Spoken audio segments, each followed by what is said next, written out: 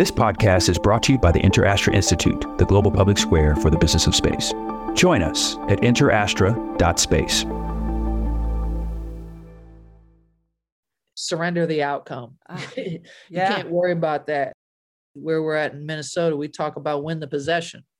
All right. It's not about, we don't talk about wins and losses. We don't even talk about championships. We talk about each possession. Let's win the possession and also enjoy the grind, enjoy the work of the tough stuff, enjoy who you're doing it with, enjoy the good days.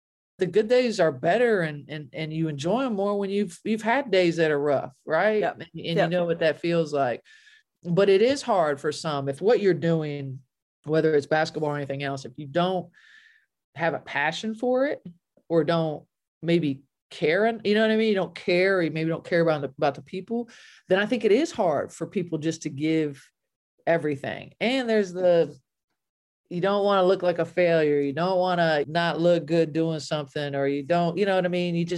It's that mindset of just kind of, you got to let it go. Because how do you ever know how good you're going to be? And that's what you try to tell them, is that if you don't give the effort, then you'll never know. And you'll honestly never get to where you really want to be. I am the only person to have walked in space and gone to the deepest point in the ocean. Hi, I'm Kathy Sullivan, and I'm an explorer. Exploring doesn't always have to involve going to some remote or exotic place. It simply requires your commitment to put curiosity into action. So join me on this podcast journey as I reflect on lessons learned from life so far and from my brilliant and ever-inquisitive guests. We'll explore together in this very moment from right where you are. Spaceship not required. Welcome to Kathy Sullivan Explores. Before we take off, I have a gift for you. I believe that no matter where you are today, an active thirst for knowledge will help unlock your ability to live a life of meaning and happiness. So I'm sharing some lessons I've learned on my road less traveled. Over at KathySullivanExplores.com, you'll find my 7 astronaut tips to improving your life on Earth. When you sign up, I'll send them to you, and also make sure you're the first to discover future podcast episodes and learn more about exciting adventures ahead. Just head on over to KathySullivanExplores.com. If you're inspired by improbable life journeys, as I am, then you will surely be inspired by my guest today, 3-time Olympic gold medalist Katie Smith. Katie grew up in a small town in southern Ohio. As a young girl, she liked playing basketball with the boys as much as she liked the challenge and discipline of her tap dance and ballet lessons. She'd headed off to college, intending to become a dentist like her father, but the university basketball coaches already had their eyes on her. After a storied college career, a professional basketball championship, and 3 Olympics, she now coaches the Minneapolis Lynx pro team. Her story has lessons for all of us about the motivation, work, and learning it takes to be the best in any endeavor. And I bet you'll find the tips she gives her players can help you go for the gold in your own field.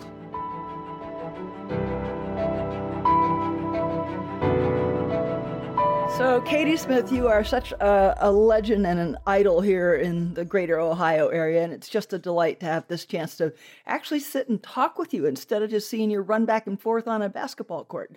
Welcome. Oh, I'm pumped to chat it up with you. And again, we don't ever really get this chance to sit and just chat about the careers and life. Yeah.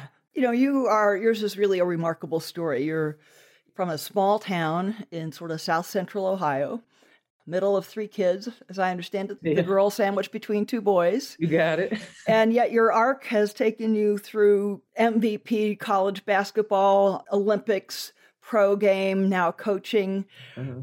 How did that all start? Who was Katie Smith when she was 4? It's interesting, right? I look at the same thing. It's just like, what? Like, this wasn't like, it just wasn't in your mind. This didn't exist, this life. But when I was younger, so yeah, I have 2 brothers. You know, my dad was a dentist. Mom was a teacher, but then obviously she decided to stay at home and raise us. So she was a stay-at-home mom and then went back to teaching, but obviously helped my dad in his office and things. So I was a motivated kid. I was a hard worker. So even around the house and chores and just being outside, like I was kind of a doer. Yeah. You know, TVs weren't as accessible, and obviously we didn't have the cell phones and things, but I wasn't a big sit down and watch cartoons or anything like that. I'd rather be outside messing with, the dog, the animals, whatever. And our parents really just got us involved in everything. And they're from Cleveland. So they were from the city. They're from Cleveland, Ohio. Dad ended up at Ohio University to go to school. Mom ended up down there too. And they thought it'd be a great place to raise kids. Athens, Ohio is the town. Yep. So, and they thought, okay, this would be a cool place to raise a family, right? And Dad went to Ohio State for dental school. So in that area, right? And so Dad and Mom taught themselves to raise, steers and sheep. Oh, wow. You guys had land? You were not in town kids? Right. So we were about 2 miles out of town. It's not like far out of town and not like a working farm by any means, but it was just like, hey, why not? Let's have some sheep. Yeah, steers and sheep. So my mom was a home ec major. So the sewing, cooking, whatever, but they just are like, all right, let's do this. I guess it was just, the people they ended up knowing, the 4-H advisors. But parents kind of just threw us in everything. I was in ballet and tap most of my childhood. Obviously did all the rec sports, started to play biddy basketball in 5th grade on an all boys team. And that's, my first kind of organized basketball with all my buddies. My brother was playing. So do you remember whether you liked the tap and the ballet? Did dancing appeal to you? I mean, at that age, were you kind of back and forth about the sports stuff and the dance stuff, or it was just do stuff? I think it was just do stuff. I think the sports stuff was definitely more the athleticism, the competitiveness, maybe even the physicality. I don't, you know what I mean? But the tap and ballet, I went to Lancaster with Barbara Baker, and she was really a great teacher. It was still coaching. It was still practice. It was still, the fundamentals and the technique.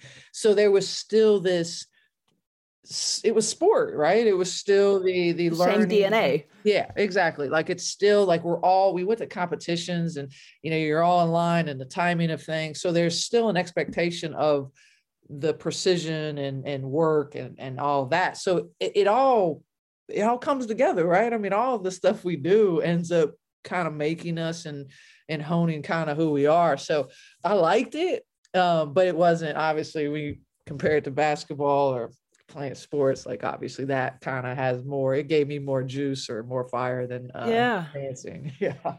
Were you the only girl on that little boys team back then? Were there other girls playing basketball?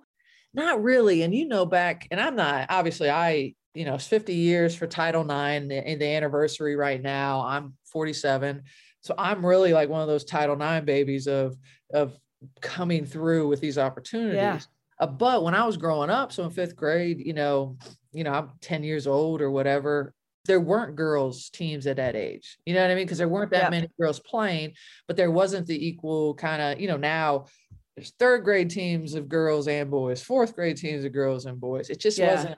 So it was just, one boys team, the Bobcats, and my brother was playing. My mom asked if I could play, and off we go. So very cool. Yeah. Were you a good student as well? I mean, motivated and hardworking and disciplined. How was the academic side of life? Yeah, so I was a doer. I was very, I'm the worker. Do all your homework, study. I was valedictorian in high school, but I was like that was important, right? And doing well, and probably didn't like getting B's, and probably got worked up and a little stressed about that. I'm not type A, but but I like to do what I'm doing and do it well. And so like with sports and that, and then your chores. So again, like I'm a task oriented person, it's like, what do I need to do? I'll do it. Personality wise, like I'm way more talkative now. When I was younger, I would talk with my friends or I was in class, but I wasn't the one that really wanted to seek out people and just da. And then when I got recruited in high school and stuff, like, we had a landline, thank goodness. But I would be like, Mom, you call the coaches. Like, I don't want to call. Like, I don't want to, like, you talk to them. You know what I mean? I remember, even the academic advisors at Ohio State, they remember my parents, they asked all the questions and I just sat there because I don't know. So the personality, like I've always been like kind of social and fun and like whatever, but it wasn't like this extrovert, like over the top. So it was a little bit more observant. Yep. Kind of watch everything, but definitely I'm a task driven, kind of watch, take, and then I want to know what I need to do and I'll do it. But the drive to do well, it came from within. It wasn't some big parental pressure or... No, it really wasn't. You know, you watch your parents with how they do things. My dad's he was a great dentist and very, very detail oriented. I thought I was going to be a dentist at some point, but the way he took pride in his work, and then even doing the lawn, like, if you're going to do something, do it as well as possible. Don't have somebody come back behind you and have to do it over again. So just taking pride in no matter what you're doing, right? Yeah. Whether it's school, whether it's sports, whether it's, mowing the lawn, like whatever it is, try to do it at a level that you take pride in and other people, don't have to correct you. So that was kind of the example we had. My brothers and I are all wired a little different. Big brother probably took him a little longer to get kind of that drive, but he played at Mount Union, just maybe a little late bloomer, but he became a really successful high school football coach. And so he's a really good coach, very detailed, puts the time in. So, and then little brother, he's a little bit more go-lucky and probably the smartest out of the crew. Just he got it. He didn't have to read instructions. I had to read everything and like study and do. You know what I mean? I wanted to just go for it. He's just like, well, whatever. And then he's an orthopedic surgeon, and he always wanted to be a surgeon. Really? That's interesting. Yeah. From a young age, he loved, fixing things, and he always knew he was going to be a surgeon in some shape or form, and he ended up doing it. So school, kind of a fun group. Yeah. They all work, but probably always was like that, like very focused on like, kind of like, this is what I'm doing. And maybe had an idea of at that age. And when you're younger, I didn't know I was going to play basketball. I thought I'd be a dentist. Like, honestly, I thought I was going to have a different career totally. When did you start realizing there was a whole different prospect? I mean, you were being recruited for college, right? For sports. Mm-hmm. And you did a zoology major. Yeah. So that's, there are a lot of things that you think of sports, top college athletes majoring in communications or general business or, easier things than zoology. Yeah, no, so in high school, junior high school, you start getting recruited. So I was like, all right, cool. I'll get a chance to go play college sports. And it was also, I give my parents credit. My dad played college football, but he never like talked about, this is what you're going to do, and you guys need to get scholarships. And it was just, they put us in things and allowed us to really kind of just explore. Find your way. Right. Yeah. And it was never like, you got to get a scholarship. It just, even though he did, and it just kind of organically happened. So you start getting letters and you're like, oh, I can go to college and play sports. Great. Right. So you get your education paid for, and all of us went to school and played sports. And, but so when I'm in school, though, there wasn't a professional league. Probably in high school, I did start thinking, you watch the Olympics on TV and you're like, wow, that would be cool. I mean, it's just, it's the Olympics. I love the Summer Olympics. And you're like, how do they get there? Like how, like one day, maybe, you know what I mean? It's just, it's like that euphoria of like the largest, it was amazing. So it kind of planted a seed in high school of like, maybe, or how, or maybe someday.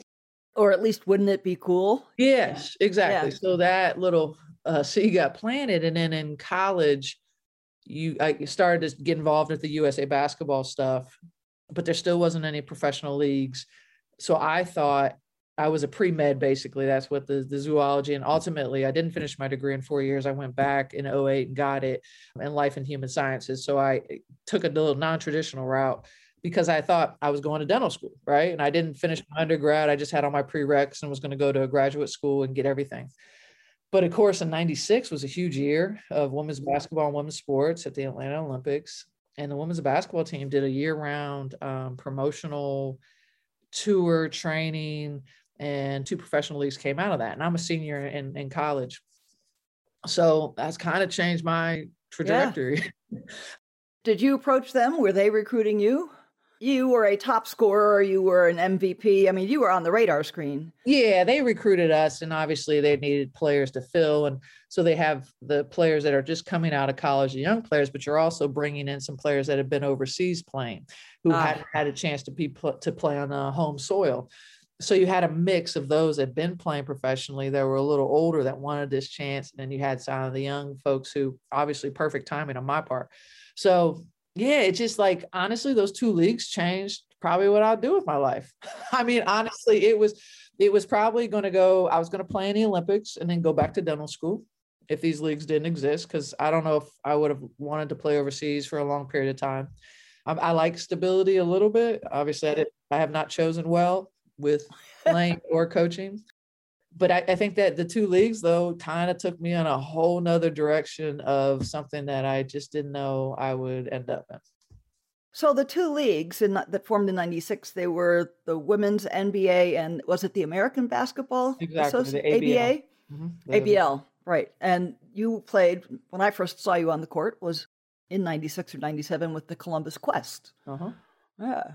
Yeah, it was the ABL at that time. And they paid more money like for the season than the WNBA, but the WNBA had the infrastructure from the NBA side. Right. Whereas the ABL was a little bit more private investors that were trying to put, kind of these teams and infrastructures, ticket sales, marketing, everything together. Yeah, build the whole machine. Right. So it was two different kind of startups in a way, but one had a little bit more of the backing and we're able to succeed, which is thankful to all of us that we had opportunities to have both, but then ultimately we have the WNBA that is thriving and continuing to grow. Which is really spectacular. I mean, those were great games.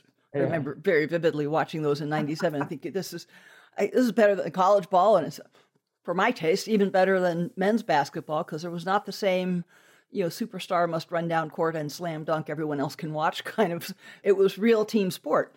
Yeah. It was a fun group and we won.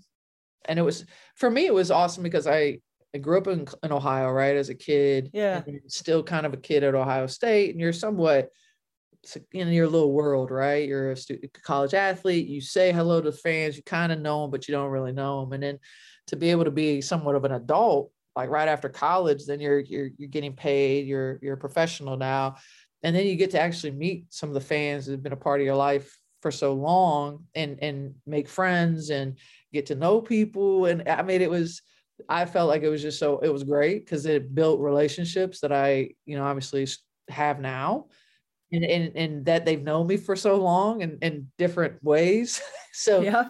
For me, that was such a cool thing because we've had, I have those bonds with those people, and then we've shared these experiences, and then I actually get to know them as adults basically. And, you kind of befriend and have friendships that kind of are strong and kind of go through the ages. Yeah, those are important. Yeah. So how did the Olympics come around? I mean, do you put yourself forward to try out for Olympic trials? Does U.S. Olympic Committee must be a mix, they come searching and looking for talent? Tell me that story. It's kind of evolved. So they had the sports festivals back when I was in college. So these north, south, east, west kind of competitions, but they would invite you. They would invite you to a tryout. You would have these jerseys with numbers on them. You would practice and play for a few days with the committee watching you, and then they'd pick your number and tell you who made the team and who kind of moved on. There's multiple events, right? There's obviously the Olympics and the World Championships, World Cup, they call it now, that are the main ones, but there's all these intermediate qualifying tournaments within, right? Smaller tournaments. So initially it was a large tryout, and they kind of picked the team. As we evolved, they pulled a pool of players.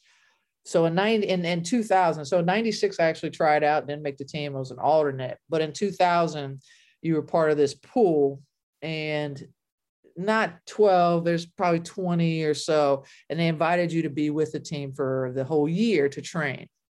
Out in Colorado? Yeah, well, it was multiple places. So we did spend time in Colorado Springs, but it's kind of evolved where we didn't always stay there, but we would go to different cities, and then we'd also go overseas to play competition and internationally. So it was a mix of everything, just training, some games, some tournaments. So yeah, you're kind of part of that pool. They evaluate, they look at the talent that's out there, and then they're like, this is kind of our pool of players. And then ultimately a committee picks the final roster. And, I was lucky enough to be on the 2000 team and be in the mix, and just was, phenomenal to be. I mean, the whole rigmarole and roar, the pomp and circumstance, the representing your country. It was just like kind of a dream come true, and just very, very cool. Yes, but it's something I was really interested to ask you is whether, because I've always been the same kind of little kid you were. You watch the Olympics and are just dazzled and moved by all those things. And And I always had two questions I was interested to ask you about that. One is it as idyllic an experience on the inside? I mean, there's all that fanfare and all the glory and pomp and circumstance, but it's different being there as an athlete, really aiming to do well and ideally end up on the medal platform and ideally end up on the top rung of the medal platform. So what is that really like? What's it really feel like to be in the midst of all that with the flash on the outside and all your hopes and hard work sort of hanging in the balance over these next 2 weeks? It is. It lives up to it. It's, especially your first one, those are, obviously if you're lucky to do it multiple times, but the first one, it's just representing your country, and you have Team USA, right? The whole team. And then you have obviously your USA basketball team. You know how they prepare you, you get all your gear, you have meetings about, obviously behavior and representing your country. And then it's, the magnitude of the venues and how much money these guys have put into prepping and hosting an Olympics. We don't stay in the village. So we always had a separate place. We stayed there one night in Greece in 2004 to get a little bit of that vibe. So you don't have kind of that constant interaction with athletes, because obviously the ultimate goal is to win. And with our travel party and the men and some of the things, it's not great. So we also have the means to do it. So, but it is phenomenal. Like, you're just all this group, you don't know much about some other sports and they don't know much about you, but you're just literally like gung ho about, the USA. So, and then for us, when you're prepping, ours is different, right? The margin for error is larger. Some of these athletes literally train for years and years and years for one competition to make it to the Olympics. And if their body or an injury or it wipes them out, right? So the margin for error for us for a team sport is very different than maybe somebody that's trained for an individual. And those stories are just they just crush you, and you understand kind of the dedication, the sacrifice, and then also the money. Like, right there, they're literally trying to get sponsors and money and also work jobs to support themselves through this. So the Olympic, Team USA and the Olympic movement, you have all these different many different stories. Yeah. So it's all the same, right? And it's the sacrifices of ultimately getting there. But it's phenomenal to be with your team and to represent the USA and to go into opening ceremonies.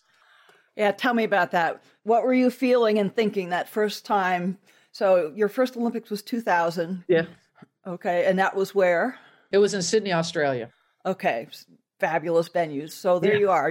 You're wearing Team USA ceremonial uniform and you walk in the stadium. What does that feel like? It's hard to explain. It's just a lot of pride, and then like that excitement of like, whoa, like, you know what I mean? And am I really here?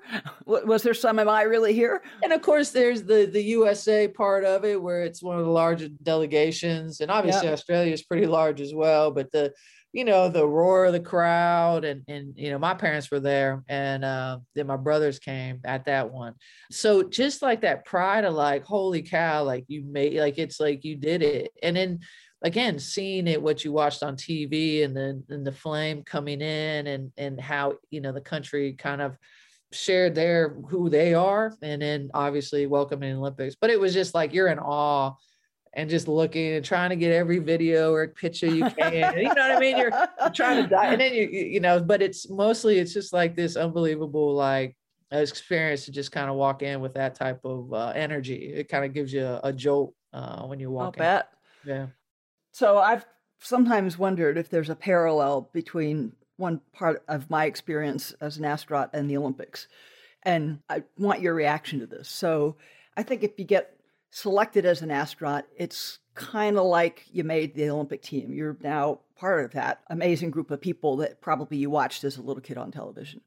And when you're assigned to a flight and you're walking out to the launch pad to get aboard, I got to imagine there's something similar to walking into the stadium. This is it. You are on the stage you had hoped to be on. And all of how the story comes out is still ahead of you. But that moment to walk onto that stage is still pretty doggone special. And then you complete the mission and you don't screw anything up and everyone's alive and it all worked well.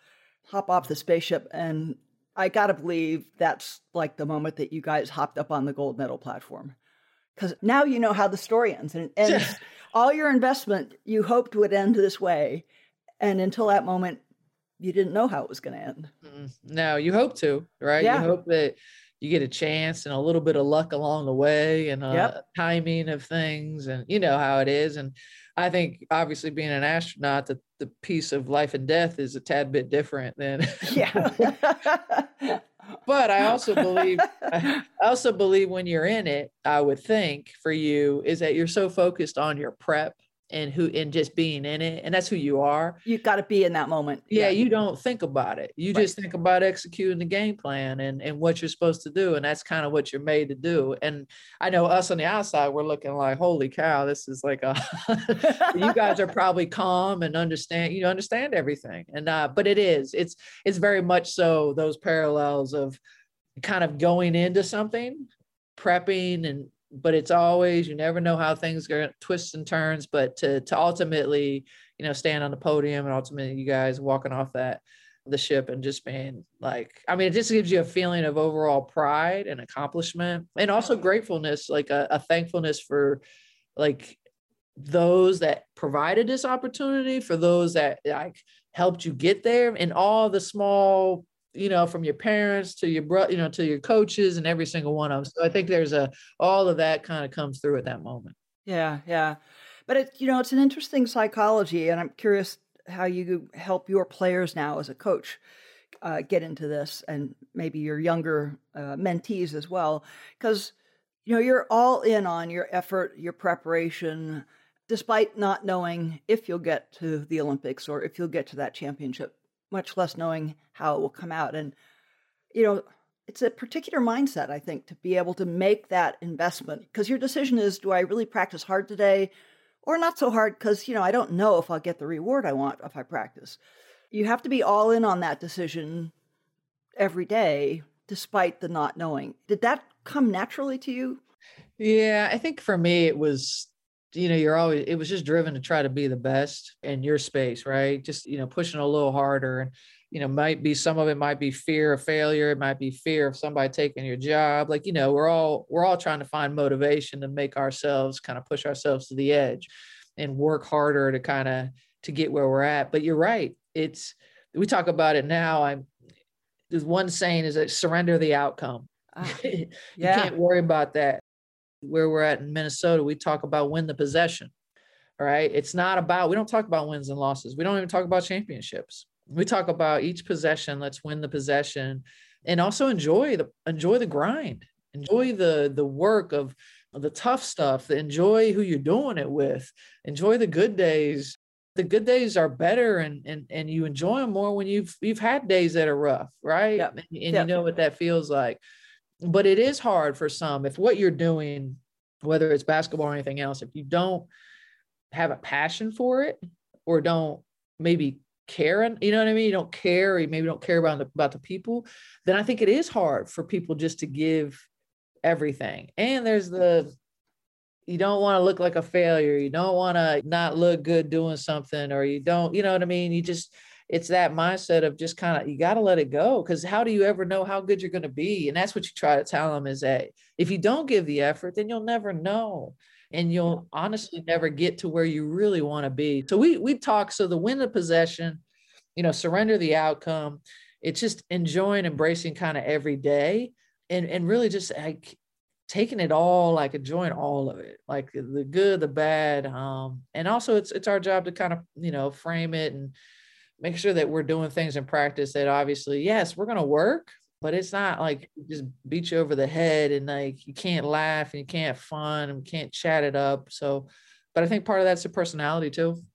I think, how people always are like, can you instill kind of a work ethic in people? Can you, create that in somebody, that drive? I don't know. I don't know. I'd like to hear your take, because I don't think you can teach some, but if you don't have it, I think it's really hard to maybe make somebody like want that, or I don't know. Yeah, I think it is an interesting chemistry. It's certainly not something you can install in somebody, like loading software into your computer. Right. But I would imagine as a coach, part of what you're looking for is, are there buttons, psychological, emotional buttons in each of your players that, because what you're talking about there is something about, it's about caring. It's about caring about your standing, your excellence, your dignity. It's about caring about the purpose you're pursuing. It's about caring in a team sport, caring about doing your part for the rest of the team. And if there's, I'm sure there's some personalities that just may not have many of those push buttons to get at, but if you can, I think you maybe can elicit it from people if there's some in there. Yeah, I think there's, and again, it's connecting with them and trying to figure out what motivates them, right? Yeah. It's and we're all wired different. And that's the one thing we all realize working with people and ourselves in general, that where we come from, how we're raised, our lived experiences, all of that stuff affects us. And that goes back to relationships. It goes back to trust. It goes back to authentically trying to get to know somebody. And it's not, yes, it's a job, but it's not just a job. Like, you know what I mean? It's you have to connect with each other. You have to find things within each other that you like and that you almost can love. Like, I love that about them. You know what I mean? So that at the end of the day, you'll take care of them. You'll help them. You'll be there for them. So I do think the human aspect of it, the human emotion of all that we bring to the table every day is important, that you kind of acknowledge it. And obviously you can't be all over the place in a mess, but at least trying to get to know people so that you can.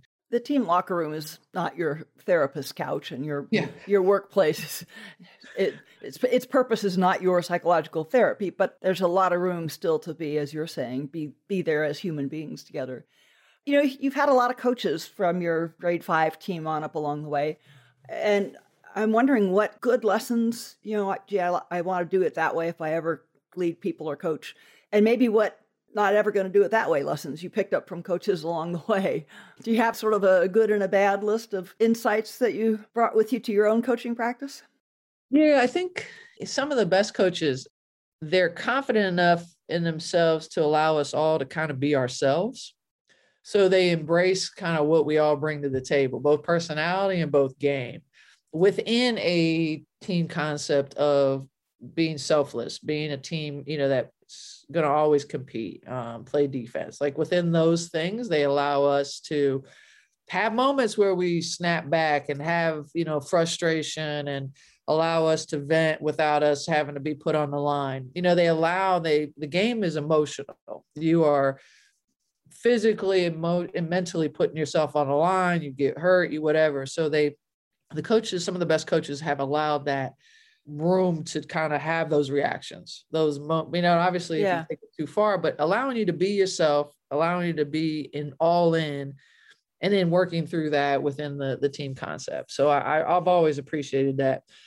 Some of the, really great coaches, and I'm working for one right now, is the communication piece.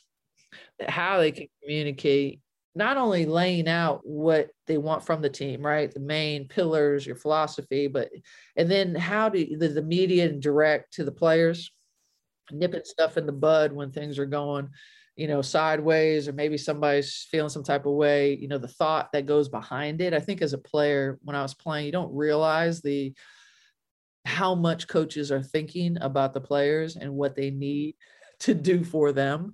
Your sense is they're thinking about the X's and O's, not about the humans.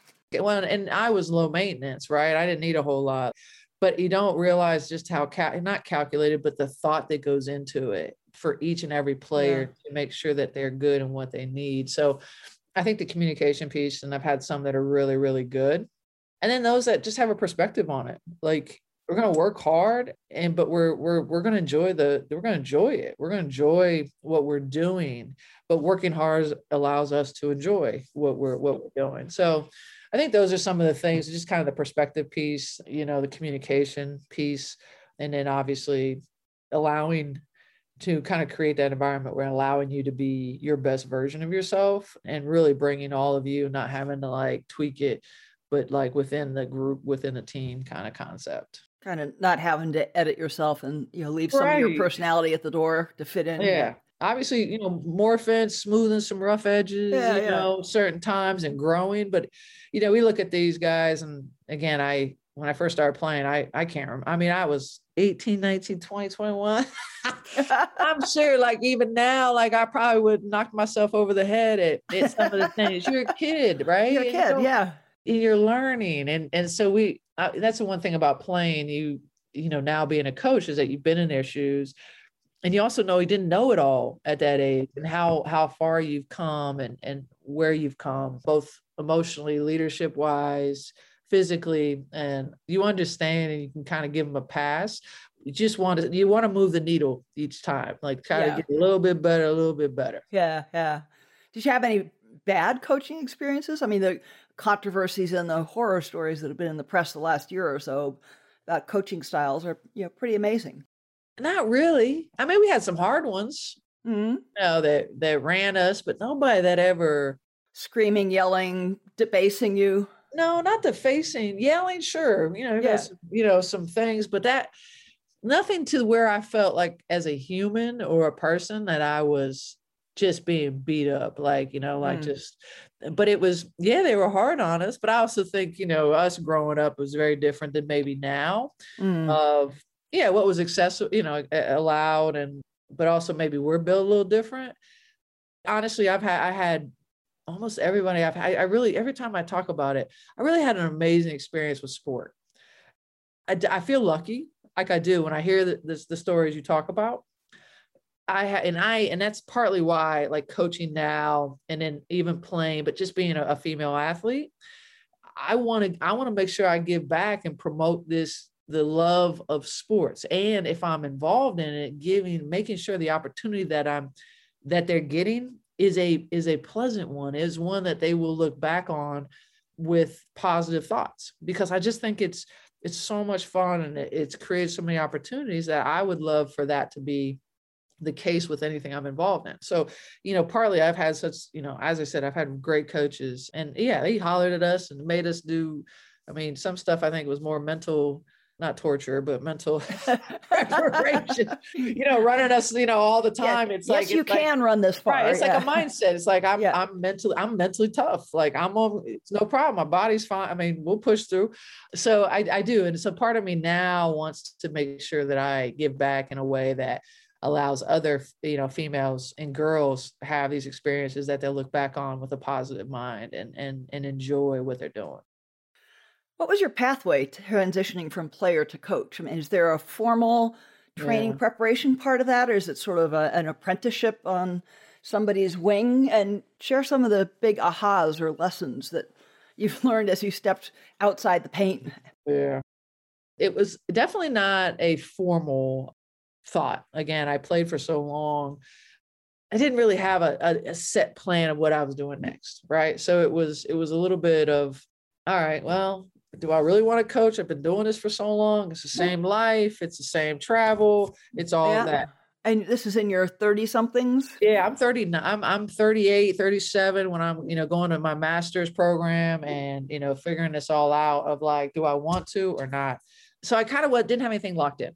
And then I had Bill Lambier, who was one of my coaches, brought me to New York. He said, come play your last year in New York and move over to the coaching side. And I was like, okay. I didn't have anything set, so I was like, sure. It's kind of spur of the moment. Yeah, like, all right, I'm not locked into anything. I love the game, and it's somebody who I've played for, and I was like, sure, let's do it. So I did that. And one of the aha moments is, they work hard, the coaches. It really is another level of time commitment. Oh, wow. Yeah. Both the management of, obviously the staff and the players, but it's not just you're taking care of. You're literally thinking of the 12 players. You're working with your coaches, the film, the prep, both X's and O's, and then also just, the logistics are also part, managing the whole thing. Yeah. So I think that's one of the biggest things, just like the time commitment is just a lot different than being a player. Our lives were really easy compared to how large is the staff for a WNBA team? So it's not crazy. Obviously, the men's side has more. So we have 12 players, 12 players, but you have head coach. Now you're allowed to have 3 assistants if you have a former player, WNBA player on your roster, which is great to kind of that, again, the apprenticeship to bring somebody along. You have an ATC, maybe What's that? Athletic trainer. Okay. And then you have your SID and an ops person. What's that? SID is the sports information director or PR. Okay.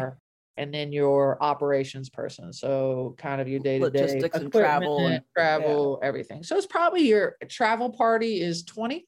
Okay. 12 players, 4 coaches, and then kind of the rest of support staff. And you're based out of office spaces underneath an arena, and there's, I imagine, strength training area and a lot of other stuff. We're really lucky. Every team is different. We're with the Timberwolves and Lynx. We have a phenomenal facility with everything we need. Some teams are out of colleges. Some teams are in pro arenas. So it all depends on kind of the ownership group. And I love it. I love being around it. I love learning. I love, the competition part still.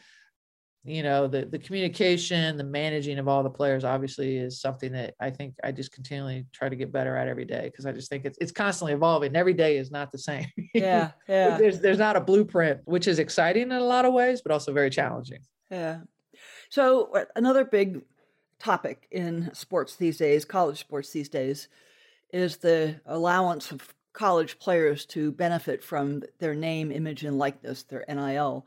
What do you make of that? How's that going to help? Is it going to harm? What's your sense of where it's going to go? I mean, ultimately, with the way things are, and I think even New York just had high school kids could maybe benefit from some of their name, image, and likeness. Ultimately, I think, sports is going to change, like the NCAA, what we kind of know of sports is just going to shift. For the better or the worse? Yeah, I don't, and that's what I don't know yet. And I know things are always changing. I know where I was, came through, and I kind of like it, and the nostalgia of what I kind of went through and what it was. Yep.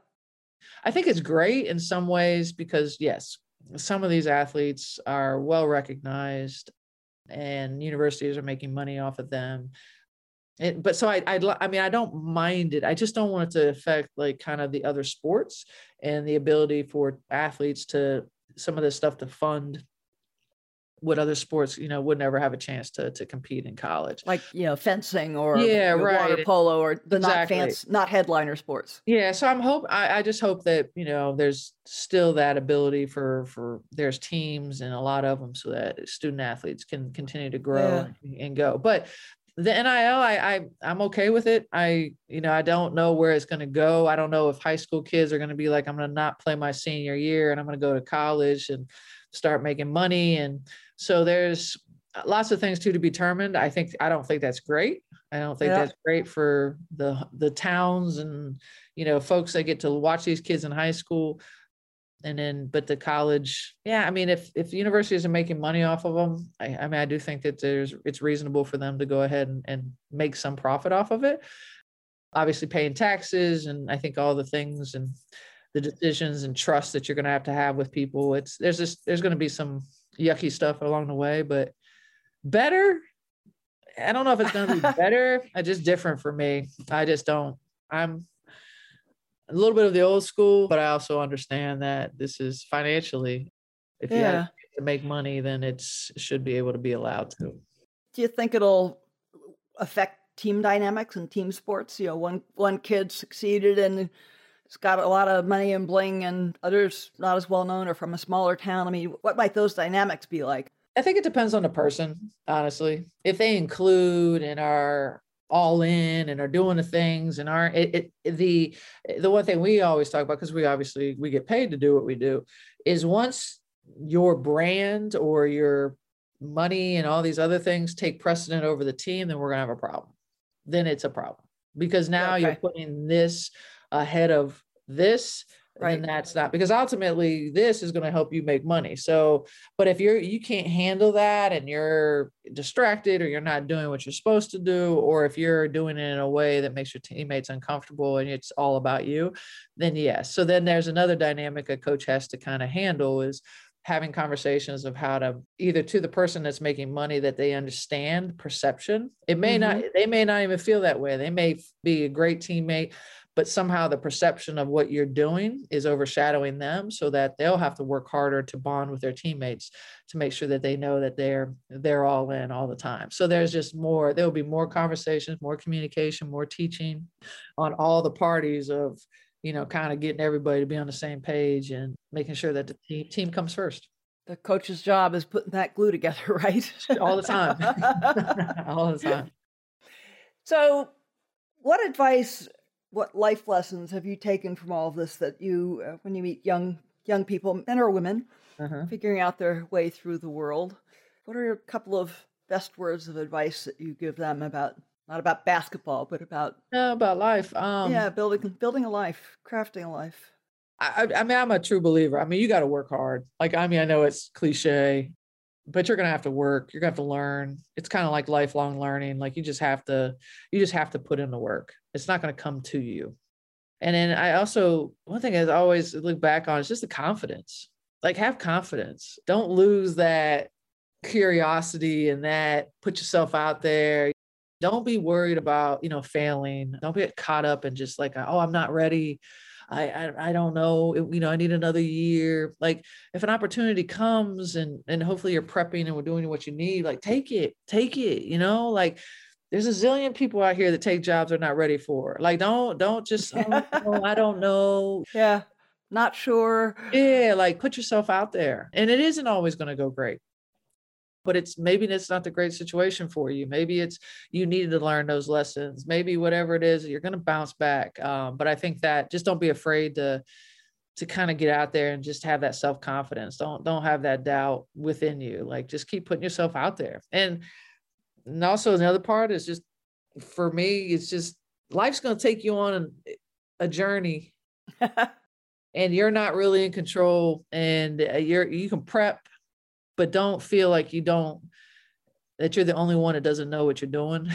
Like, it isn't, it's not a one person thing. Like, there's many people that hit these pivot points and these transitions throughout their life. And I think, for one, it's just don't feel like you're the only one that doesn't know exactly what they're supposed to be doing, or they don't have that job yet. And just keep working and keep networking and just putting yourself out there. Did you ever wrestle with imposter syndrome? Imposter syndrome. Yeah. Sort of notorious syndrome of, oh, wait, they put me in this job. They just don't really know kind of that inner voice, that your inner snarky voice that says all those things that you were just saying. Well, I don't know. I don't know if I know enough. I must be here because of luck, or they were being kind to me. I'm not here because I actually earned it or have built that kind of track record, that kind of thing. Yeah. Oh, yeah. No, I mean, I never knew really the name of it, but that's definitely, I mean, when I got my first head coaching job, or was kind of looking around at it, definitely was like, oh, I haven't coached long enough. I haven't. And then there's other parts you're like, I know what I'm doing. Like, I'm capable. Like, but it definitely, there was those moments of doubting and just like, oh, I haven't had enough experience, any which way you want to say it. So yeah. But I think it's talking yourself off of that.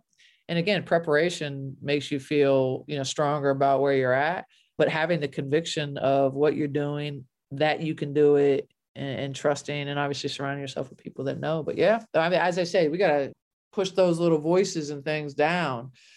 Some people don't have them. Some people will be like, I got it. I'll take it. Like, and pay me the money. And like, I haven't met that person. But then there's others. So yeah, I as I said, I try to tell them is just don't lose the confidence of like putting yourself out there and just do it, man. Just do it. Good things will happen. Yep. Failure is not fatal. Mm-mm. Keep on plugging. Yeah. So what's next for you? You've got another season coming up starting in April. You got a couple months to slightly relax as a coach. Yeah, we're just starting, college basketball starting back up. So we are scouting now. Actually, I head into a game on Sunday. So we'll go watch games, watch the draft, players that'll be in the draft, both on TV and in person. And then we, talk free agency anyway to make our team better. We'll also keep tabs on our players. I'll head to Minnesota to work out some players. But yeah, we start to ramp back up. Once January hits, it gets pretty fast and furious, but kind of never ends. But we try to stay connected with our players too. They're overseas. We watch games, and then, just prepping for that, and then seeing what opportunities will come down the road and just kind of take it. But really excited. We'll have a good team again, which is really good. That's great. So there is a WNBA draft? There is. So April 11th this year. It's right after the Final Four. We start up like a week after that, like training camp. So the kids that get drafted, they just wrap things up. They wrap it up, put stuff in a bag, and then come. It's a quick turnaround when we talk to them. Once they stop their season, we're able to have interviews with them and talk to them. And one of the things we always tell them is like, have you talked to your professors? This thing comes hot and hairy. Like you gotta get it it's together. It's gonna take you over. Right. And then at some point you'll be able to breathe and get everything situated. But until then, but yeah, so that's kind of our off season, and we'll, meet and Zoom and talk through everything. So will the draft be televised? It doesn't seem to have the same hoopla of the men's draft, certainly. Yeah, it's not, obviously it's not pubbed as much, which is a bummer, but yes, it is on ESPN. All right. They host all the rounds. So it's a lot of fun to see the players and see the excitement about what their future holds. All right. Well, keep an eye on the links on the court starting next April and see who you've added to the roster. Please do. Katie, so great to talk with you. Have a great off season. Relax a little bit, maybe. A little. Yeah. And I hope I'll see you around town. You got it. Thanks so much for joining me on today's mission. For more solo shows and deep dives with incredible guests, along with all the ways to get the podcast and much more, head over to KathySullivanExplores.com.